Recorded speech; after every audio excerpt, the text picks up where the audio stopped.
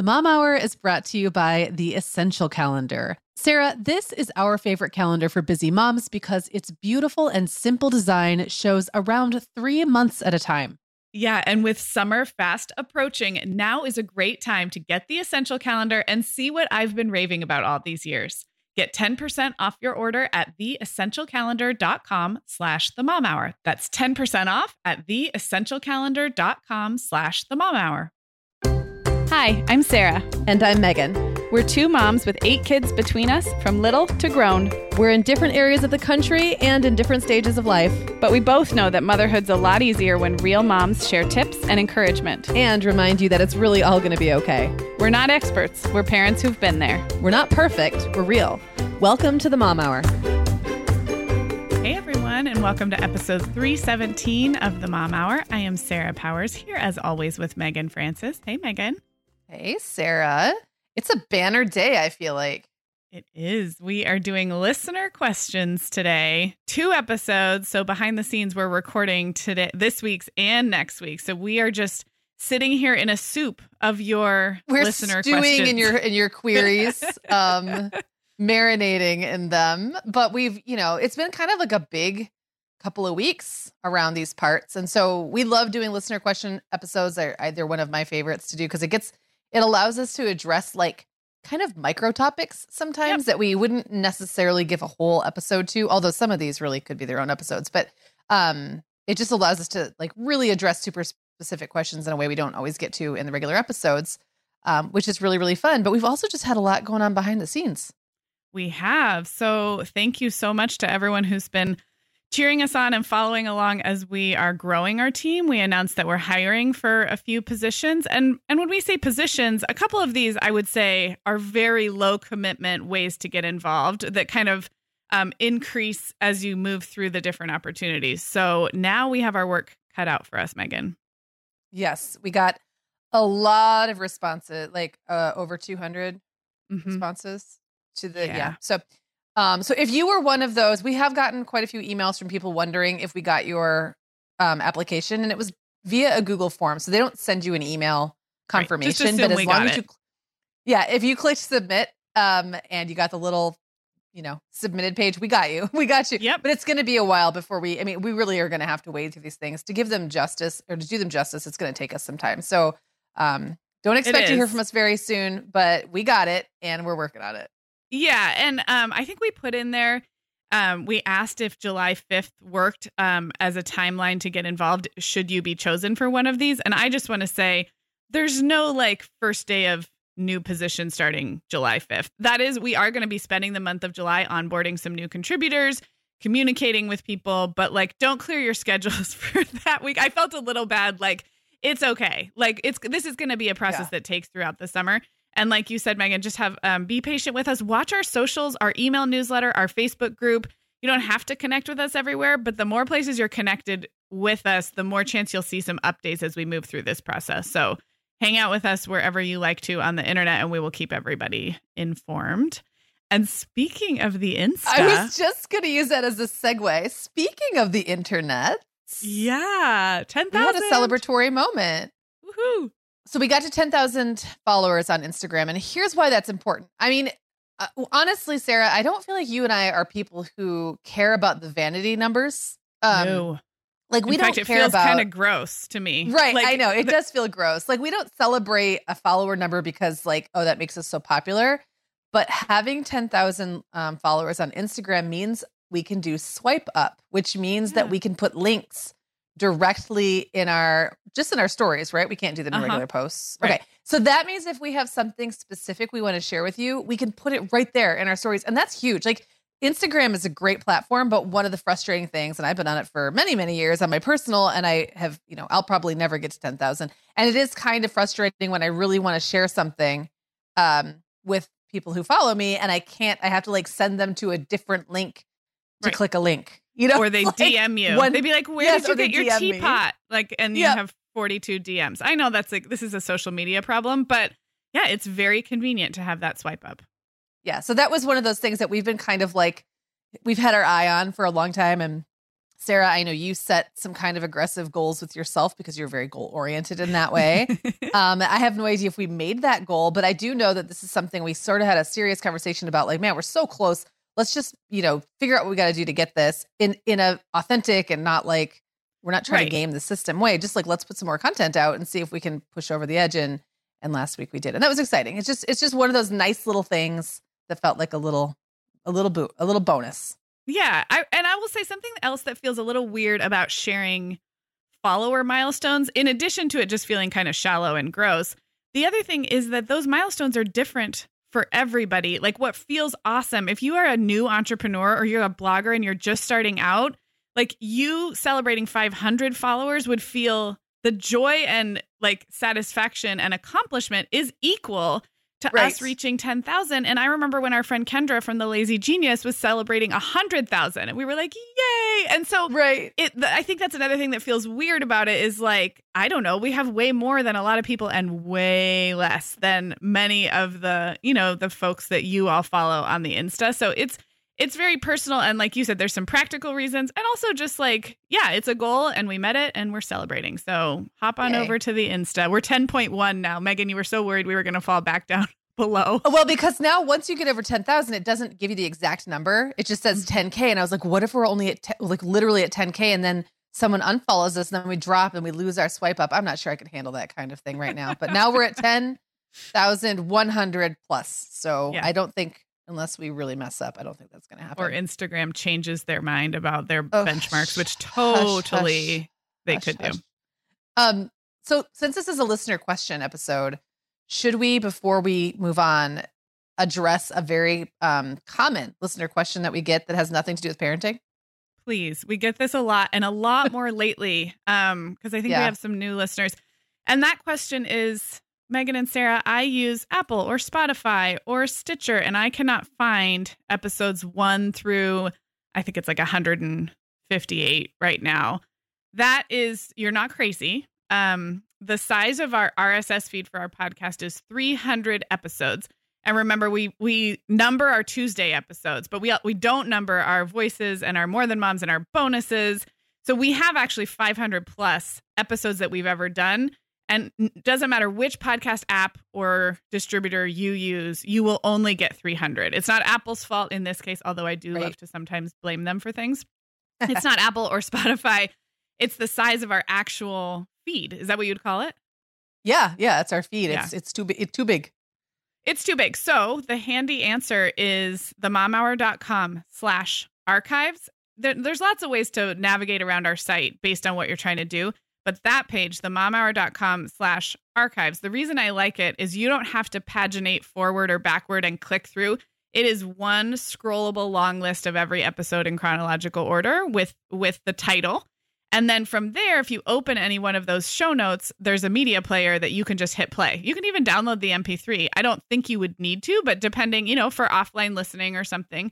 Yeah. And you can do that on a phone or a tablet or a browser. And so that is, if you're new or wondering where the early episodes are, that is how you get them, themomhour.com/archives. And we'll put that in the show notes too. So since we're talking about this, I know we need to go to break, but since we're talking about this feels like a great time to mention the dream that we've mentioned. I think maybe I've been the one pushing for this for a long time, but I think we both kind of feel like we want to make it happen. It's to have an app. Yeah. And I would love actually to hear what listeners would want to see in an app. Like, one thing would just make it easy, to make it really easy just to jump onto the Mom Hour and listen to whatever episode you want to, and maybe browse by topic or in some other way, kind of make that the listening experience a little bit easier. But I'm also curious if people would want there to be like other content, a community aspect to it. Like if you could have the Mom Hour in an app, you didn't have to deal with going to whatever you're using to listen and then maybe to a different place to interact with us or whatever. What would you want to see in it? Yeah, I would love to hear about that too. Our archives are so vast, but that makes them kind of unwieldy. So I can see like playlists and like listener recommended playlists, or like make, somehow getting the community involved in the conversation around the episodes, even the older ones, I think could be so helpful. That could be really fun. Yeah. Yep. Yeah, I would love to hear about that. Okay, Megan. Well, over here at the Mom Hour, we are big fans of our sponsor, Our Place. In fact, you, me, and our team member, Katie, were all comparing notes on our favorite product. Katie was telling us that even though she's packing up to move her family to a new house, she cannot put that mini perfect pot from Our Place into the boxes yet because she's using it like every night. Well, as someone who also has a perfect pot, I got mine as part of their mini home cook duo set. I get it. It's nonstick, which is key, but it also has all these handy features like a steam release lid with a built-in strainer and this nice beechwood spoon that nests on the handle in this perfect little peg. Okay, well, I didn't get this pot, but now I want it. That sounds so great. Our Place's cookware is great to cook with, beautiful to look at, and healthier for us as well. All of Our Place's products are made without PFAS, also known as forever chemicals. In addition to their cookware and tableware, Our Place is also making waves with their Wonder Oven, the most stylish all-in-one air fryer and toaster oven. Again, free from the forever chemicals found in many of those air fryers. Listeners, Our Place offers a 100-day trial with free shipping and returns, and we've got a great deal for you. Go to FromOurPlace.com and enter the code MOMHOUR at checkout to receive 10% off site-wide. That's FromOurPlace.com, code MOMHOUR. Sarah, we both know this time of year can be crazy. So this is a great time to get ahead with no prep, no mess meals from our sponsor, Factor. I love how these meals are ready to eat and delivered right to your door. I mean, you can't beat that convenience, but most importantly, they're seriously delicious. Yeah, Megan, I agree. Our whole family was impressed with the quality and flavor of Factor meals we tried. And it turned out to be a great option for my teenagers when they got home late from a theater practice or came home from school super hungry. There's zero prepping, cooking, or cleaning up. Factor meals just need to be heated for about 2 minutes and they're ready to go. Yeah, and for any listeners with wellness goals this month, Factor has 6 menu preferences to support your lifestyle. Whether you're trying to boost your protein, avoiding meat, or simply focusing on well-balanced meals. And you can pause or reschedule deliveries to fit your lifestyle. Make today the day you kickstart a new healthy routine. Head to factormeals.com/momhour50 and use code momhour50 to get 50% off your first box plus 20% off your next box. That's code momhour50 at factormeals.com/momhour50 to get 50% off your first box plus 20% off your next box while your subscription is active. Okay, Sarah. So as we hinted before we went to break, this is a big topic, one that I have a feeling this is one of those where the answers from, like, if you polled 100 moms how they feel about their kids and the cleanliness of their bedrooms, we'd get like 100 slightly different answers. Mm-hmm. It just feels like there's no best practices. There's no like standard that the AAP puts out about how clean your kids' room should be. This is purely like a mix of like personal preference, probably what you grew up with, all those kinds of things. So this one came in via email. I think you're going to read it, but I can't wait to dive into this one. Yeah. And Jolynn sent this in actually like a year ago. So I found this one in our older listener questions. And it was right before the pandemic when we started taking questions that were a little more, I don't know, like pandemic related because everyone was going through this really intense thing. So I found it. It's about a year old. It's from Jolynn. And her email's a little bit long, but she brings up so many good points about the reason this is hard that I'm going to read the whole thing. And so we'll just get inside Jolynn's head because I have a feeling it is a lot of us. So. Well, I also want to say that if this was a year ago, I hope Jolynn is still listening and not buried under like a pile of clothes, right, in her kid's room, or like she broke her leg on a toy or something, and now she's just lying there where she fell. So Jolynn, we hope you're still with us. I hope so. Okay, she says, I have a question on your thoughts on kids and their rooms. I have 2 boys who are 12 and 8, so now 13 and 9. Right. They each have their own rooms. Besides a place to sleep, get dressed, read, etc., this is also a space where their toys live since we don't have a designated toy room in our house. I am curious about your thoughts on kids and keeping rooms tidy. So the first thing I want to say is we are talking about 13 and 9-year-olds, little different than if you have tiny kids. Yep. Jolynn says, I grew up with a toy room, which meant a lot of times the mess stayed out for days because it was a designated space. Since in our house, the kids' rooms are multifunctional, this is a little harder just to close the door and ignore the mess. Number 2, I do not remember my mom instilling the best pickup habits with us as kids. Either we would leave it out until it got really bad, or she would pick up after us. This made things really hard when I moved out on my own since the habits were something I had to learn. Number 3, I remember in high school, my mom adopted the your room is your space, have it however you want it philosophy. I would let it get out of control, then spend hours making it super tidy only to have it become a mess again. Again, I never learned maintaining habits. This is me, Sarah, again. I really appreciate that background because I think so much of this does come from our family of origin and our own feelings about keeping tidy. Yeah. And so I wanted to kind of set that context because I relate to a lot of that, me personally. Okay, Jolynn continues. Now that I'm a mom, I want to try to do things a little different. I really want to instill better habits in my kids than what was instilled in me so that adulthood doesn't smack them in the face like it did my husband and I. He too didn't have the best habits. I also am not going to be the maid who cleans up every mess in the house. On the other hand, I do understand sometimes you're in the middle of something and want to pick it up where you left off the next day. So for now, I require everything to be off the floors at least once a week so I can give the room a good vacuum. Of course, I get resistance. This is my room. I just remind them it's my house. Then there are the surfaces and closets, which they can trash pretty quickly. My oldest just piles things on top of his dresser, and that can drive me crazy, especially when it's trash or money that has a place. I'm just laughing. Like, why can't kids put trash in the trash? Like, or money in a wallet or a exactly. piggy bank or something. Yeah, I know. Oh my gosh. She said, before they're 18, I do also want to add dusting and vacuuming to their list of things to do. But for now, I'm curious what the balance is. I know this can be very specific to personal preferences and standards. So what are your standards for kids' rooms?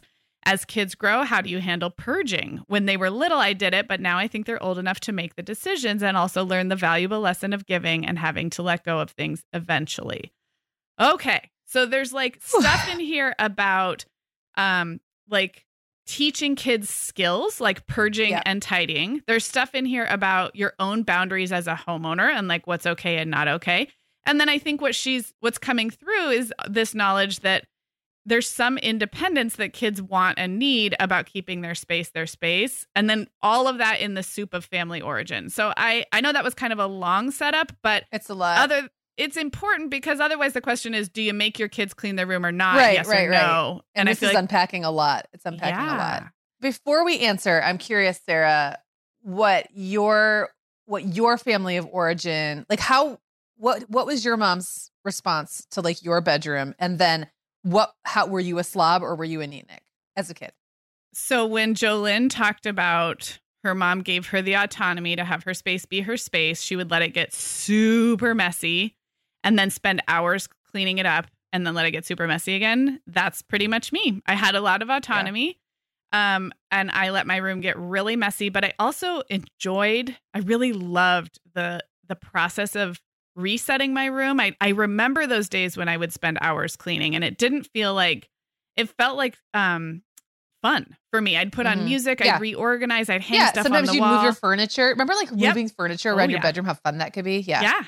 So I had autonomy. I let my room get to be a pigsty. I'm sure my mom would say there were like I do remember if we had a cleaning service, a cleaning person coming through the house, they were not going to clean my room. And if I wanted my room vacuumed, I had to pick up. But I think a lot of times I opted out. I had my own bathroom, like a little ensuite bathroom. And my mom will have to remind me what the expectations were for that bathroom. And if I was required to clean it, because that's a little bit different.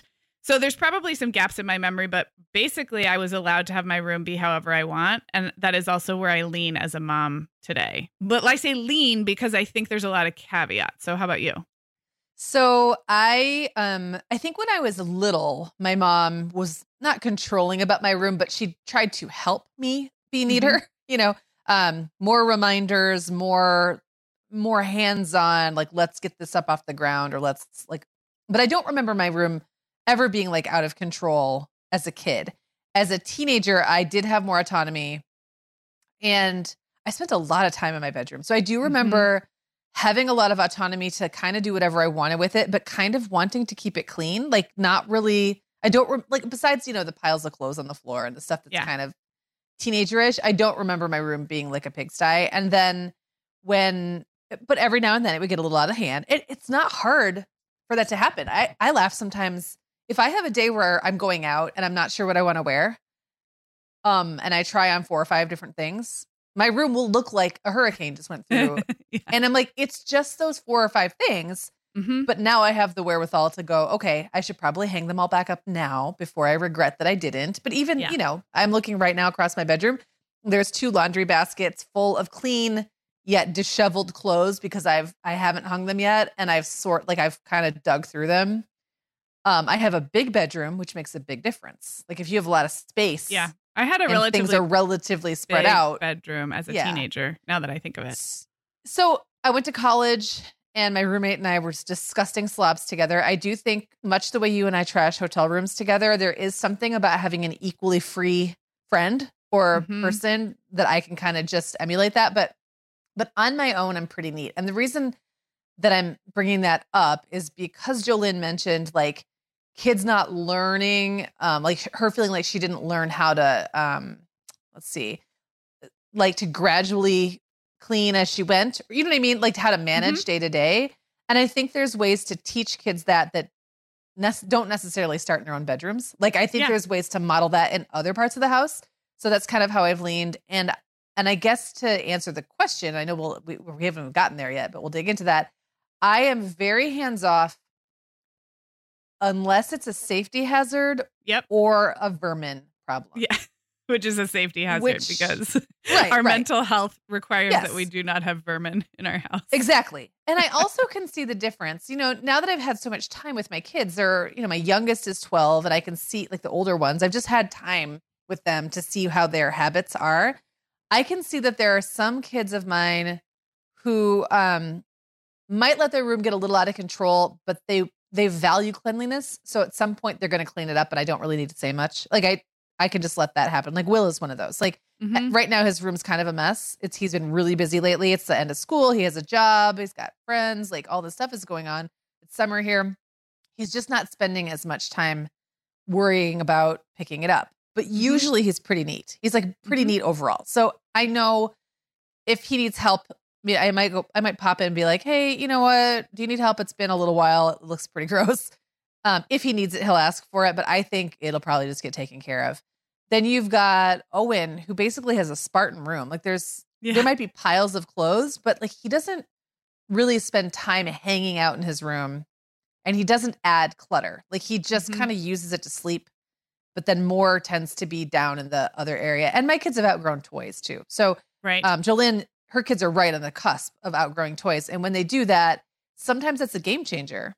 Because if there's no toys, if that same kid doesn't start collecting, tchotchkes or handwritten notes from school, that might be the end of clutter for them, or Yeah. they might start collecting other kinds of clutter. So that they're like that 8-year-old, you're going to see as they move out of toys, what do they move into? And some of my kids, like Isaac never had anything in his room. He had a guitar and his clothes. And that was it. Like he didn't have anything. So once he was out of Legos, nothing really replaced that. Then you've got sweet Clara, and she needs help. Like she is such a collector. I want to use the word hoarder, but I'm not going to put that on her. She doesn't. So she's got drawers stuffed with clothes that don't fit her anymore because she doesn't want to give them away, because it's like giving away a piece of herself. So it's really hard for her to get rid of things. And girls just have more stuff. I feel like they just have more hair ribbons, and like there's just more accessories going on in her life, even at 12, than the boys had even younger than that. So there's just more. And I feel she truly needs assistance. So this is a very long-winded way of saying I don't want trash in my kids' rooms. I'm pretty I don't want them to eat in their rooms. If they have candy or something, whatever, the trash needs to get thrown away. I will be a stickler about that. I do not enforce vacuuming of their floors, because then I have to enforce them picking their floors up. And I don't want to do that. Every now and then I have a cleaning service come through. They absolutely do not go in the kids' rooms. The kids' doors are shut, and the kids don't want them in their rooms. Yeah. Anyway, but that would not happen. And I kind of temper my helpfulness and or paying attention to it based on the level of ability I think that kid has to keep their space manageable. And I keep telling Clara, you can't enjoy your room if there's boxes on the floor full of stuff you haven't looked at in 3 years, but you can't bear to get rid of. That's not enjoyable. How can I help you? But it's not about the mess. It's about helping them, I guess. Yes. Okay. Sorry, that was very long-winded. No, it was so good though. And so I'm going to try and distill a few things that like I totally agree with. And I'm going to harken back to the episode we just did. I like that phrase about summer chores and responsibilities. And in that episode, we talked about how there's the thing where you want your kid to learn a skill, like how to run the washing machine or how to unload a dishwasher before they leave your house. And Jolynn says like there's some skills she wants her kids to have. But then there is the daily and weekly and monthly management of your house and expectations and rules. And I personally don't believe those two things are as intermingled as we might think. So for your kid to launch into the world knowing how to take care of things or tidy a space or run a vacuum or clean a toilet are all good skills, life skills to have. But if it doesn't sync with your personality or your kid's personality to make them do that every week, I don't think those two things have to like be in opposition, if that makes sense. Yeah, so I love totally the agree. focus. Yep. I love the focus on life skills. And I will always kind of return to that. But I am like you, Megan. So just to plain answer the question, I do not have any room tidying expectations on my children on a daily or weekly basis. They're not required to make their bed. They're not required to pick up their clothes or keep their floors clean. They're not required to vacuum on a weekly basis. The short answer is I don't make my kids clean their rooms. The longer answer is much like yours, which is starting around probably age 8 is a good age, 6, 7, 8, helping them exactly what you said, see the connection between the type of leisure way that they want to use their room, whether that's being creative with art or playing with Lego, or I want my kids to feel like their room is a space that they enjoy. And sometimes as a parent, you have to really, like you said with Clara, really kind of force them to see that connection. They're not going to see it on their own at 6, 7, 8, 9, 10 years old, probably.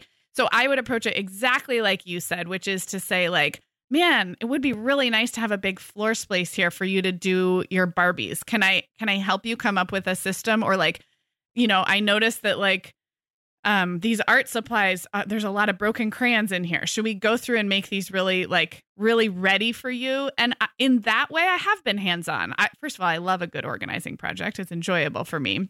But that's a great way to help kids enjoy their space. And they're not mature enough to do that kind of thing on their own. So you are teaching, and then they get to see the benefit of that.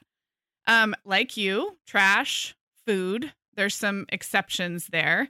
And then with the teenager, kind of being available for those purging projects. We just did this with Allegra, actually.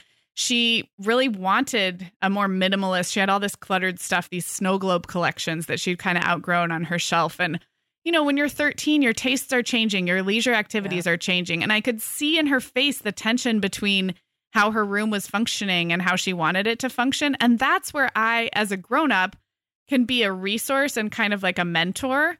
But that's different for me than like, you have to clean your room every day, which I mean, something could change. I could change my mind about this. But right now, I do fall on giving my kids the autonomy to have their room how they want it, including if that's a pigsty. And then helping them see both the natural benefits of a good purge or a good tidy and the natural consequences of losing money because you threw it in the garbage on accident. Right. So yeah, I think I tend toward hands off. I have been reading a little bit more parenting books about teenagers lately because that's what I do. And I'm just more and more remembering the amount of control and autonomy teenagers want and need. Yeah. So their bedroom feels like a natural space where it's like, well, like it's not a hill I'm going to die on, to use your famous phrase, Megan. Yeah. When I look in there, sometimes I'm horrified, but it isn't. It's not a hill I'm going to die on. And just to circle back, and now I'm probably repeating myself, but to circle back, those life skills around organizing, purging, tidying, decluttering, cleaning, actual dusting and vacuuming, I do feel like there are other opportunities for that doesn't maybe impinge upon their autonomy in the same way that a forced room cleaning schedule might. So there you go. That actually makes so much sense. So like, yes, like they can learn all of those things in another part of the house. And I think one thing my mom did really right, like the house I grew up in was always very clean. It was always neat and tidy, and like it made sense. It was organized to whatever degree it needed to be. I don't really know how organized my mom was. She wasn't someone who bought a lot of stuff. So we just didn't have that many things lying around. So I learned all of those things about caring for a space outside of my personal space that I think she was wise to let me have control over as I got older. Within whatever her comfort level. I'm sure she had things about, change. Like she was always big into like linen refreshes and stuff, which is probably why that's one of the only things I'll go in every couple of weeks and say, hey, when was the last time you changed your sheets? Let's do that. And I just say very or just matter of fact, like, hey, throw your sheets, your bedding in the laundry chute, and I'll make sure they get done tonight. And then often I'll kind of sneak in there and make their bed, because I like to say to Clara, doesn't it feel so good when your bed is made? But that's not because I need her to make her bed. I really don't care. At her age, I certainly did not. But I want her to have somewhere in the back of her head that knowledge, that like body, not like, muscle memory of what it feels like to have a nicely made bed when you walk in the room. And I think it's so super normal for preteens and teens to be super slobby. And I don't think it necessarily means they're going to turn into slobby adults who don't know how to take care of their spaces. I'm quite neat now, and I have to take care of a whole house. Yes. And I do it, So the skills are there. I think sometimes young adulthood is not where you prioritize those skills. So my house was a little messy when my kids were little, and I was still trying to figure it out, but I got a hang of it, and now it's not. So, and remembering too that you can launch young adults. I mean, I haven't, but you have, Megan. One can launch young adults into the world imperfectly with an imbalanced set of skills. Like Jolynn felt ill-equipped in the tidying and purging and maintaining a clean space category. I bet she was incredibly well prepared to launch as a young adult in certain areas, and she figured it out. Like she caught up. I didn't ever there's a lot of things I didn't know how to do after launching, and it's not my parents' fault. It's just what I had practice for, what I was motivated. Right. Like young teenagers, tweens, kids when their motivation is there to learn, they're very bright. When they lack motivation for how to like organize a sock drawer, they don't care. Like, so I know we said this in our chores episode too, but I resist a little bit the pressure to put out a perfectly well-rounded young adult in terms of life skills, because that's impossible. Somebody will teach them in college. It doesn't all have to fall on you. And they might not care enough. Exactly. You know what I mean? Like it's not because you failed. It's because it didn't stick, because they didn't care, or because something else was more important.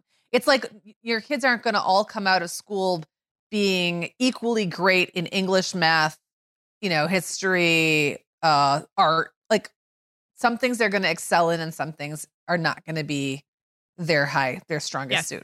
And that's the same for the life skills they learn from you. So there's time. Okay. There's always time. And there is always more time.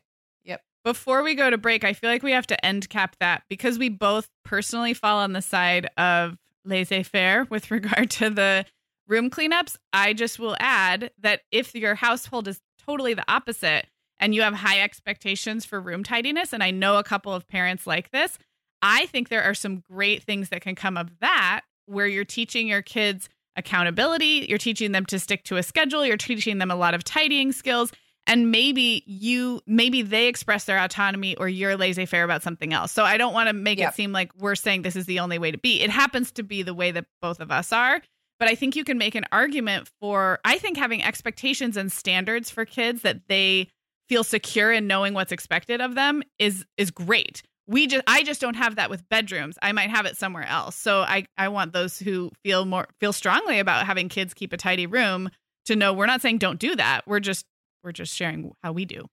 Yeah. And I think that kind of goes right into the point that I made early, I think before we even went to the break, that this is not something where there's a best practice. Like there's no, the American Academy of Pediatrics does not have an opinion, I don't believe, on how much of an opinion you should have on the cleanliness of your kid's room. It's just, there's so many things that go into it. And so we're all allowed to be ourselves.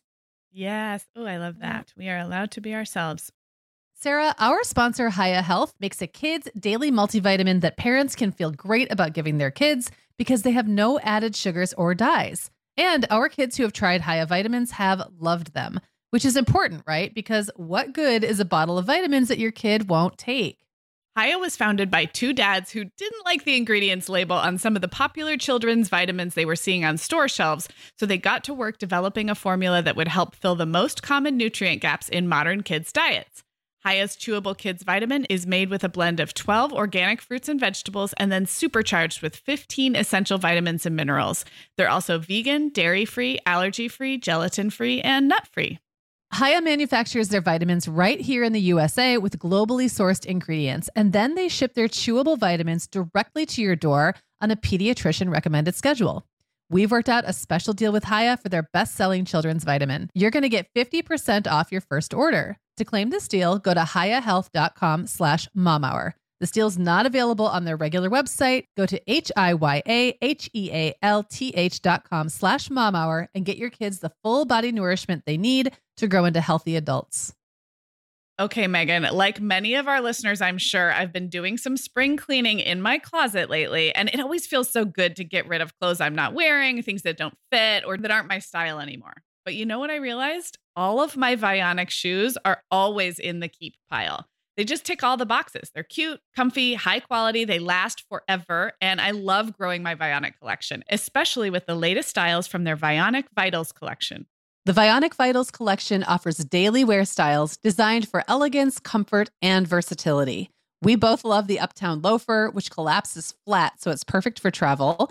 The Chardonnay heeled sandal, which I know you love, Sarah. The Walk 23 classic sneaker, which our team member Katie gets compliments on all the time. And the Willa slip-on flat, one of my favorites, which comes in 12 colors for any outfit. Yeah, I need to get the Willa slip-on flat. That's next on my list. Well, listeners, if you're ready to try the shoes we're always raving about, use code TheMomHour15 at checkout for 15% off your entire order at VionicShoes.com when you log into your account.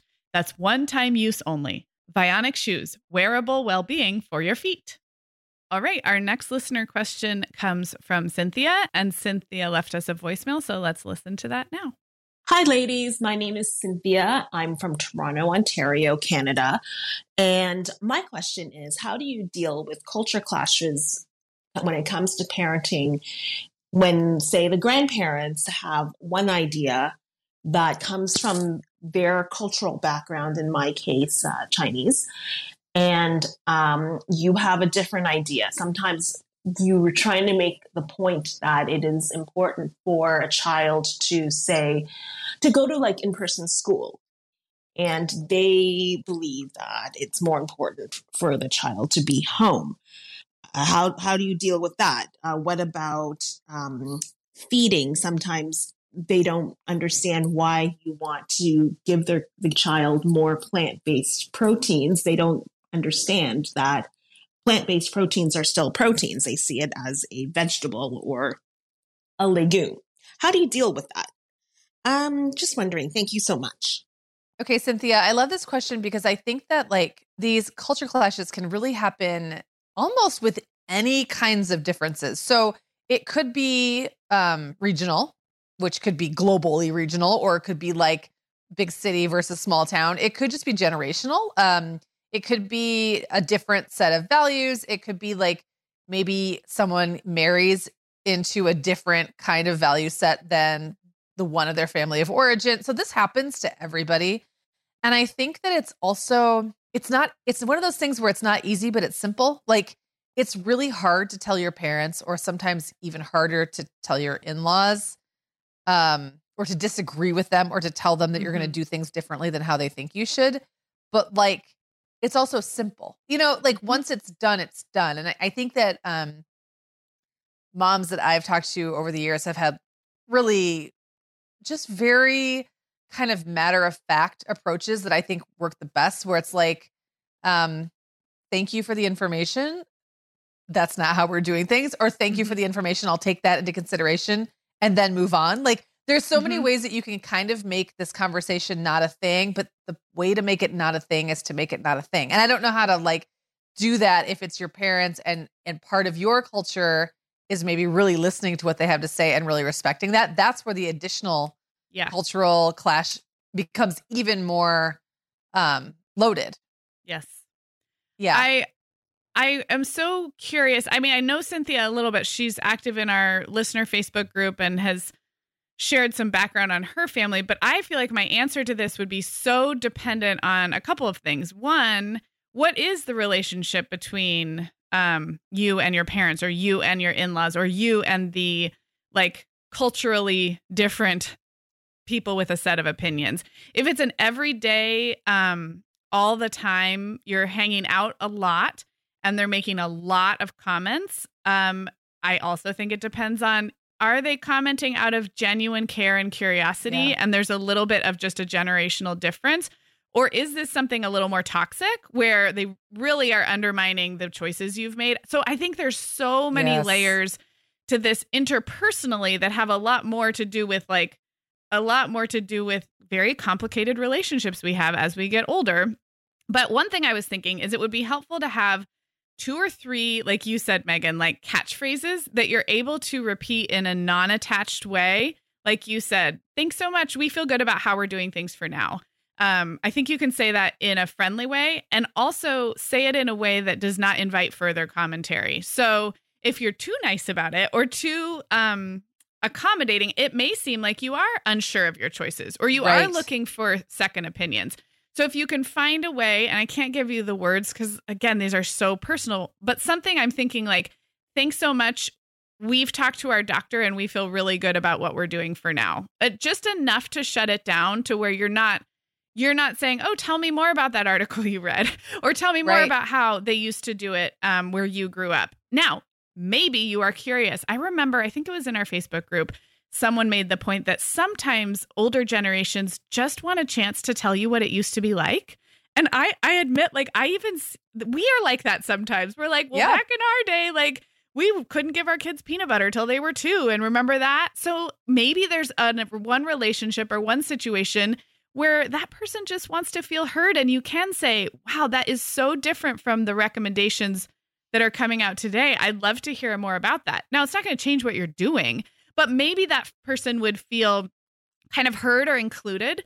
I think, here's another one. I think sometimes the grandparent generation can feel a little self-conscious or judged because if you're doing something different with your toddler, they wonder, do you think they were a bad mom? What they did was wrong. Because guess what? Being afraid of being a bad mom, I don't think it ever goes away. Like you could be 82 and be like, oh, shoot, like I gave you all whiskey when you had sore throats. And like, that's a terrible thing to do. Wait, you're not supposed to do that anymore?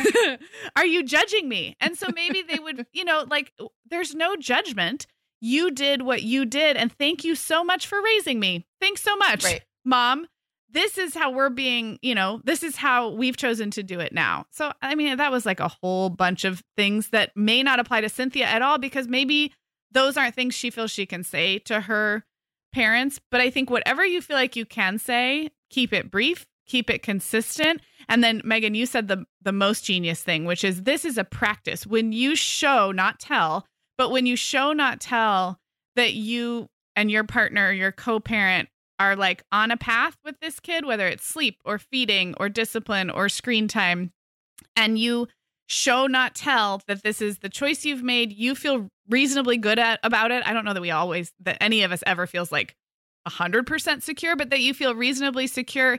Your kid is happy. You can show that you have a good relationship with your partner and that you're aiming for a good relationship with these grandparents. That is something that you're sort of practicing over time that is way more impactful, I think, than any one-liner you can or big conversation you can have. You're living it. You're living the fact that this is your baby. You're going to do things your way, and you're going to do it in a way that's loving and accepting of everybody. Yeah.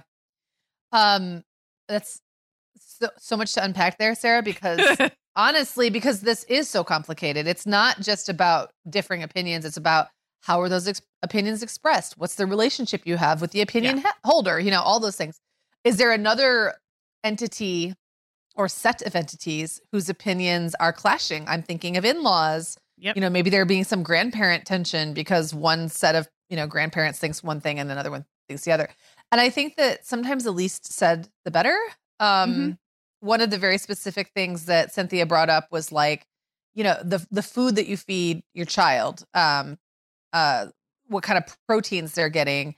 and whether that's something that your parents believe is good for kids or believes is what you believe it is or whatever. That's such a specific and like detailed thing. I'd almost err on the side of don't talk about that. Like if there's a way to not have that conversation, just don't have that conversation. Yeah. Because then it's almost like, when you're trying to shut somebody down who's like, just wants to argue with you, the less ammo you give them, the better.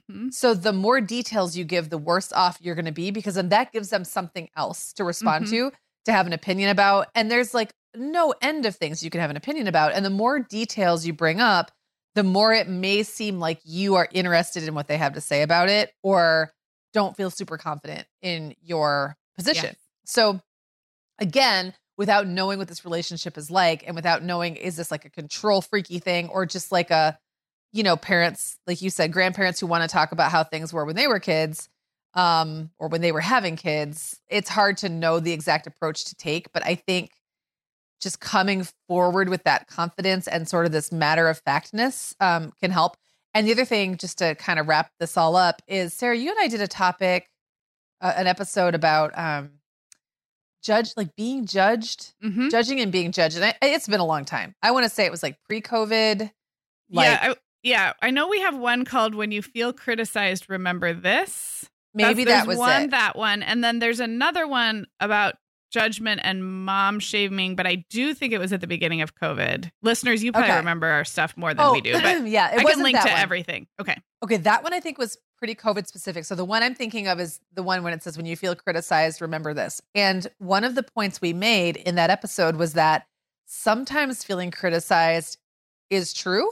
Like sometimes we really are being criticized, or maybe not even like judged, but like underestimated. I know that's a big trigger for me, is if I feel like someone else doesn't know that I did all the work, like I already thought of this, or like that I'm smart enough to figure it out on my own, then that's a big trigger for me. And sometimes that's true.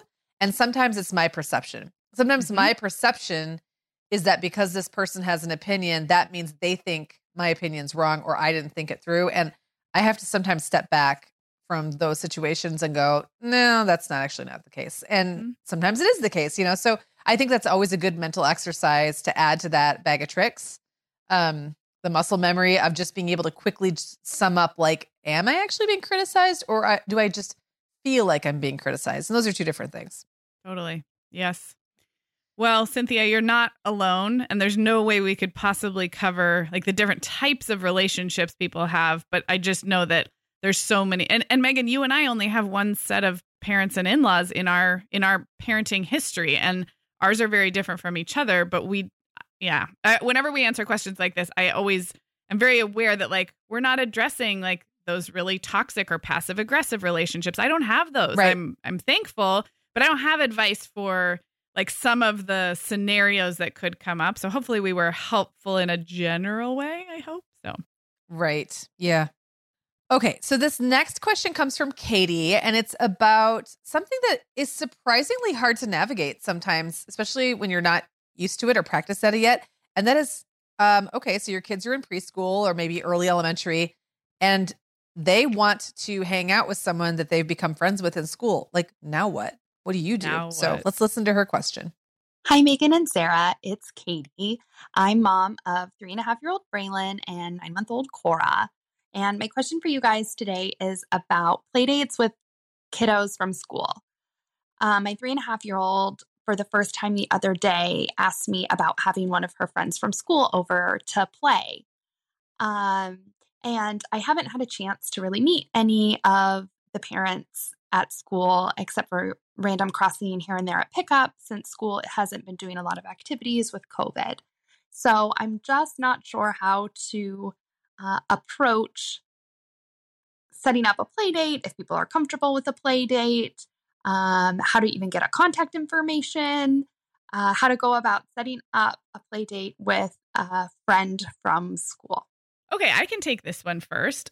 First of all, I'm really excited that at least where I live, I'm starting to see more play dates in preschool. And depending on where you are in the country, hopefully this is an opportunity for all of our young kids to get back to a little bit of post-COVID normal.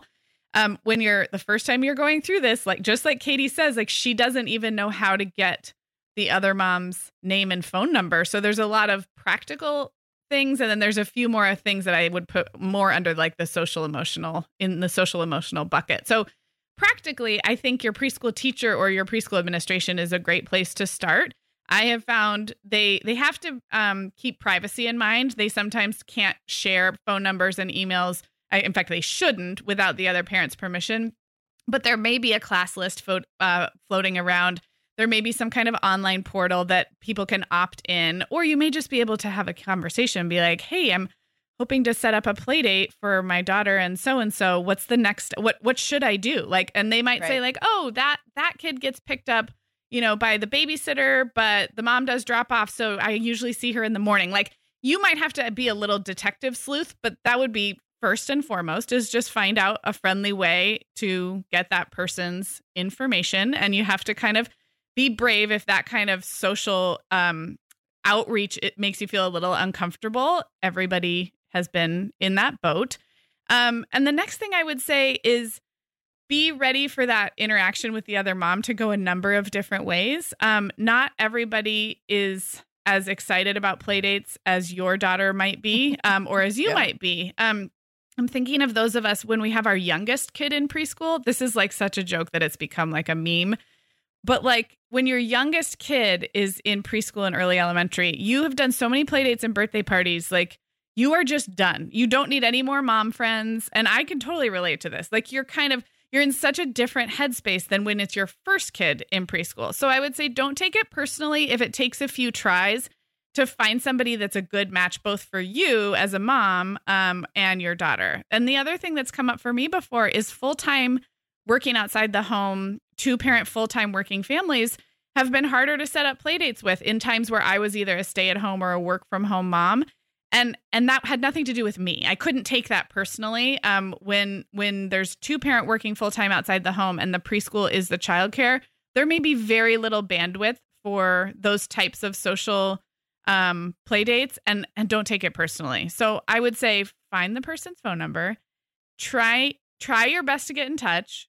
Don't take it personally if it's kind of feels like a bust the first time, or if you get together and like you're not crazy about the other mom, that's okay too. This is a lot of trial and error. And then the last thing I was going to say, because we are talking about preschoolers, she mentioned having another kid over to her house, I think, in that message.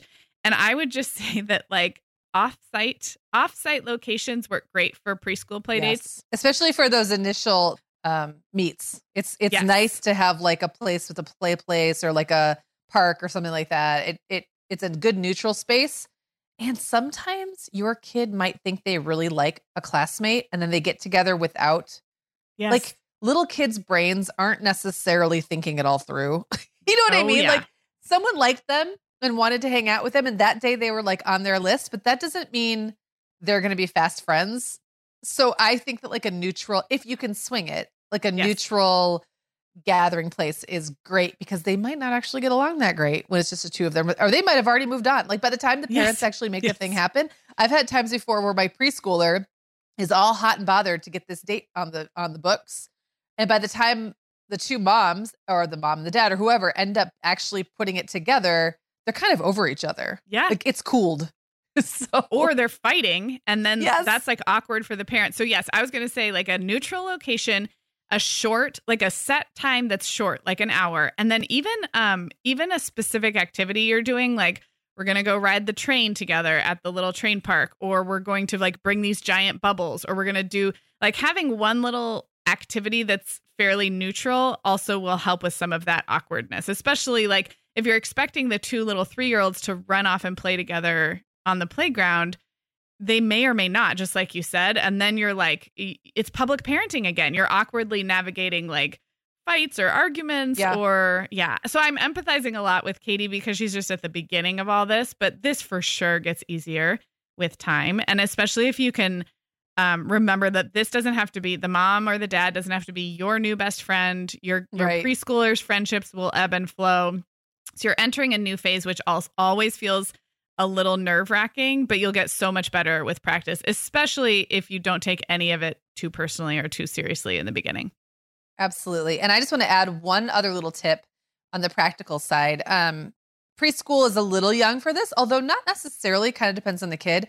But I made sure my kids all had my personal phone number memorized really young, like as young as, and there's a lot of safety reasons why it's a good idea for them to have those numbers memorized. Sometimes preschool classrooms or kindergarten will prioritize that anyway. Although I wonder how weird that's gotten now that like parents typically have two different numbers and nobody has a home phone anymore. But I mean, that all said, mine was the number that kids memorized. I knew that I'd be the one, even when I was still married, I was the one who was more likely to be in town and available during the day to deal with anything that might come up. So having that number memorized, I remember telling Clara, like she would sometimes just hassle me about wanting to get together, or Owen wanting to get together with a friend. And I would just finally be like, just write down my number and give it to them and tell them to give it to their mom. And if I hear from them, I hear from them. And sometimes I would. And that was a pretty good indicator that the other kid and the mom were both equally interested in making this happen. Because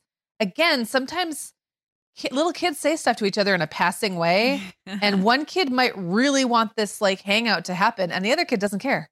Or the other kid's mom is not in a position where they want to do it right then. So I always felt like taking charge a little bit by being the one to pass out the digits, then kind of was like that then allowed them to decide if they really wanted to make this happen. And then when they would text me, then I would get in touch right away. So just another little tip. I'm laughing. Like, don't you feel like kinder and first are the 2 years where kids start to make crazy, like cockamamie plans all on the playground, and then you hear about them like half baked at home, and you're like, so and so's having a sleepover, and you're like, right?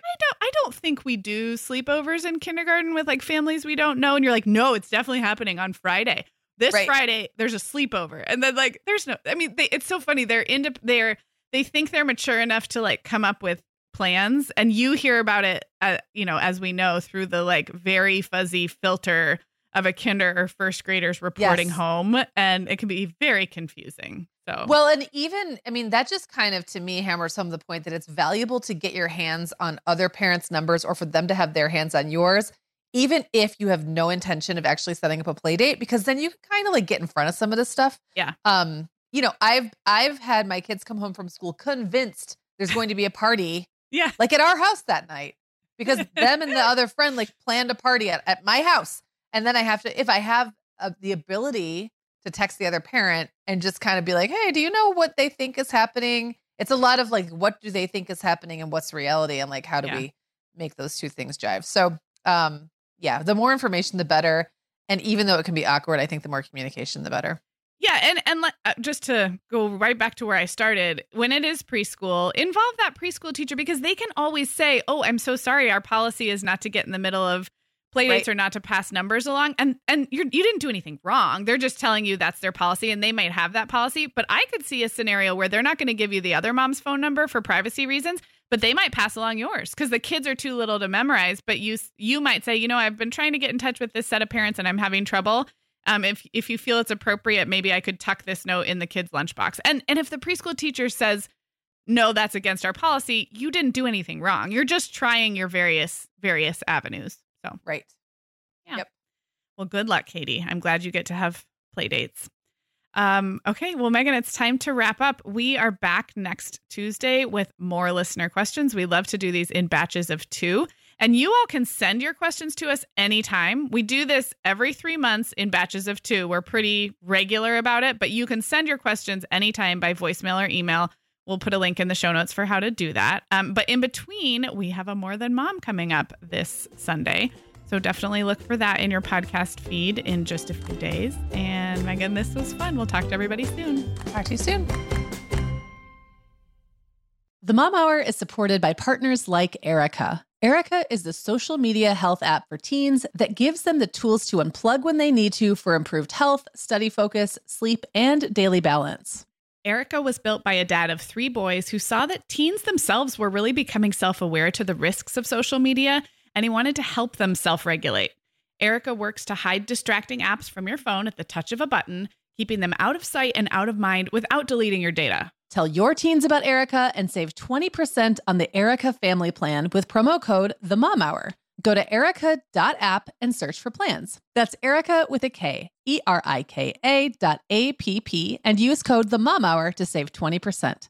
The Mom Hour is brought to you by partners like Chatbooks. Chatbooks makes it beyond easy to create beautiful photo books by importing your digital photos from anywhere. Instagram, Facebook, Google Photos, or directly from your phone. The books come in a variety of sizes with beautiful cover options and binding styles to choose from, and they start at just $15. Plus, we have a great deal just for our listeners. Use code TheMomHour20 to save 20% off your purchase. Just download the Chatbooks app and use code TheMomHour20 to save 20%.